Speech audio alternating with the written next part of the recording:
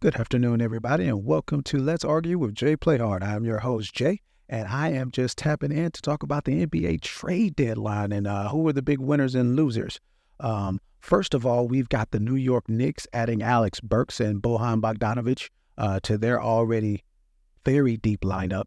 I think this is a great move. They were able to get those two players for Evan Fournier and a few more role players such as Quentin Grimes, Malachi Flynn, and Ryan. Forgive me from butchering this name, but Arsa Diacano, two future second rounders and cash considerations. If you're a Knicks fan, the big takeaway from this is you were able to secure these important role pieces and still keep all of those first round draft picks for a future superstar in the summer.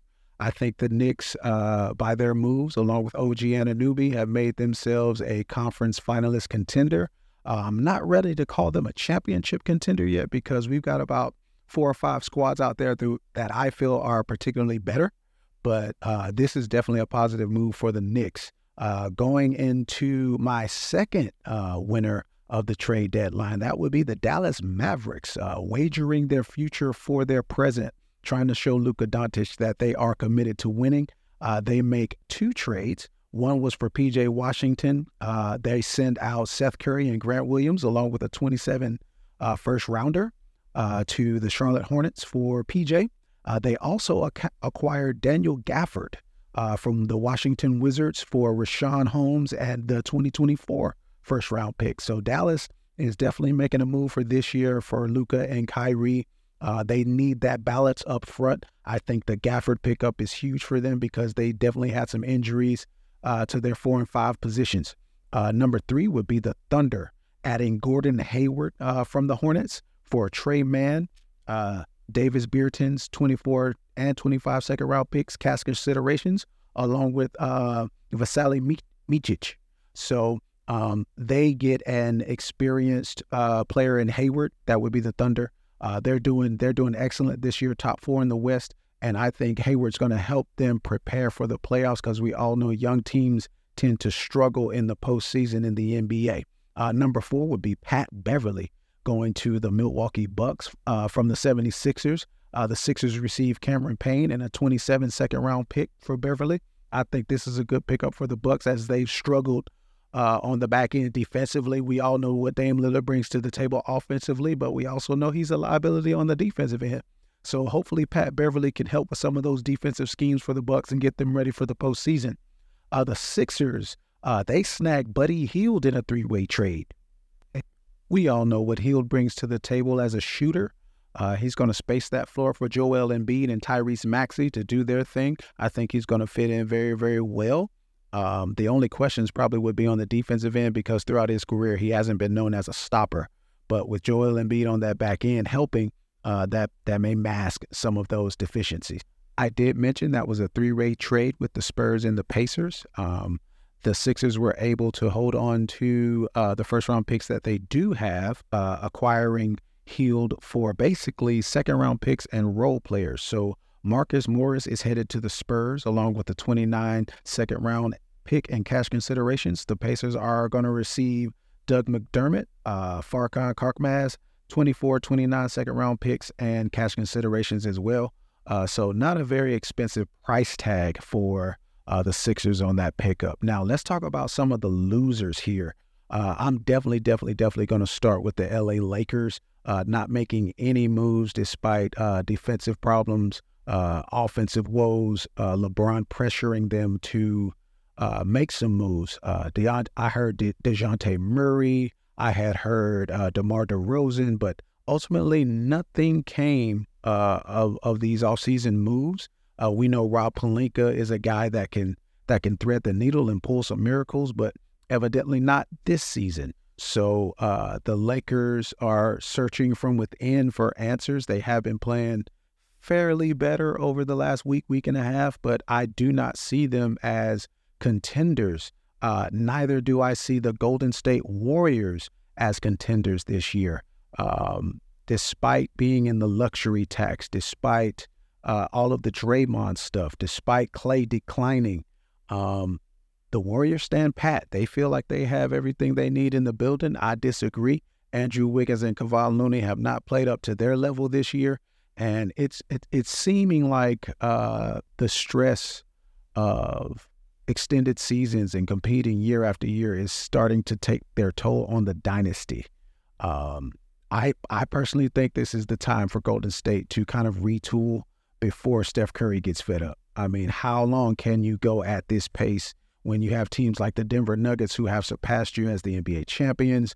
You've got the Timberwolves who have Ant-Man and Cat over there, and they're just killing it this year. Then young teams like OKC, Sacramento, all at your throat in the West. You can't forget about the Phoenix Suns either. So if I'm Golden State fan, if I'm a fan of that team, I'm wondering why we didn't make any moves. I always felt the Chris Paul move was not the best move that they could have made this year, but hey, that's my opinion. Also, when you look back to 2020, that draft, I thought that was a very important draft for the future of Golden State as they had the number 2 pick. They ended up taking James Wiseman over players like LaMelo Ball, Tyrese Halliburton, and Tyrese Maxey. Maxey and Halliburton are actually all-stars this year. Just imagine if they had that firepower on that squad this year for Golden State. I think they would be a championship contender, honestly. I know Jordan Poole played well for a season, but he's gone now, and he's not looking like the player in Washington that he was on that championship squad a few years ago. So whiffing on draft picks. Now Kuminga, they did hit on Kuminga.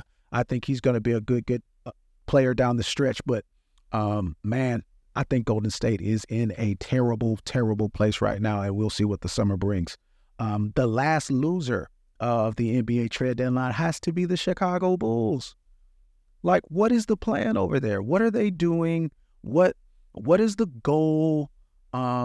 It seems like their GM or lead decision maker feels like he has the squad to compete. But right now, the Bulls are 3 games under 500 at the time of this recording, barely hanging on in the play-in race, not the playoff race, the play-in race. They are barely hanging on to the number 9 seed in the playoff race with teams like Atlanta. So that should let you know how bad it's been. I understand they've had some injuries. They really haven't had their entire squad play together for an extended period of time. But, I mean, how long can you go with the same group? DeMar DeRozan is not getting any younger. I think trading him to a contender for draft picks is the way to go. Kobe White has developed this year. He looks really, really good. But is he the future? Is he the franchise? You know, I don't know. I can't answer that question for you Chicago fans out there, but I thought they should have made some moves to ensure that they have a future, man, because I don't think that squad is going anywhere presently constructed. Now, moving on to the Super Bowl. You know, I got a couple notes about the Super Bowl betting odds today. You know, Patrick Mahomes, I'm betting heavy with Patrick, y'all. I'm betting with Patty. I never, ever bet against Patty except for the AFC Championship game, and he put egg on my face there.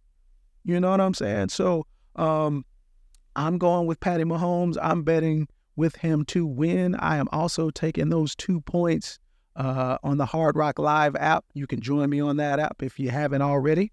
But I am also taking those 2.5 points.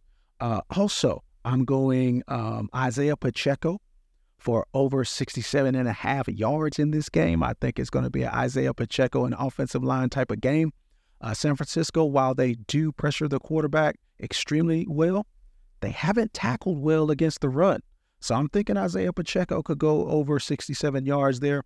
I'm going to go Brock Purdy under 248.5 yards, simply because I think that Kansas City defense is a lot better than anyone has given it credit for the entire year.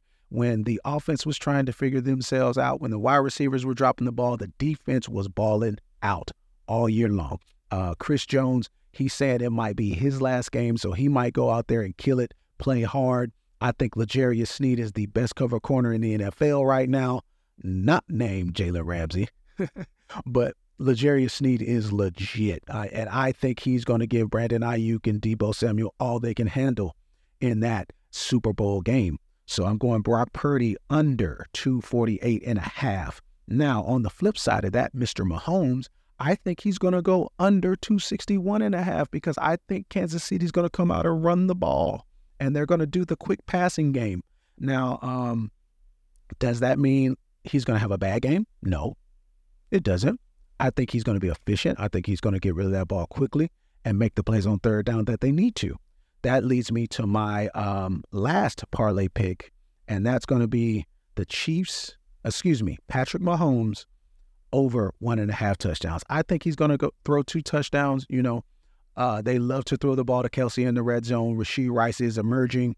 So I feel comfortable with this 6-game parlay.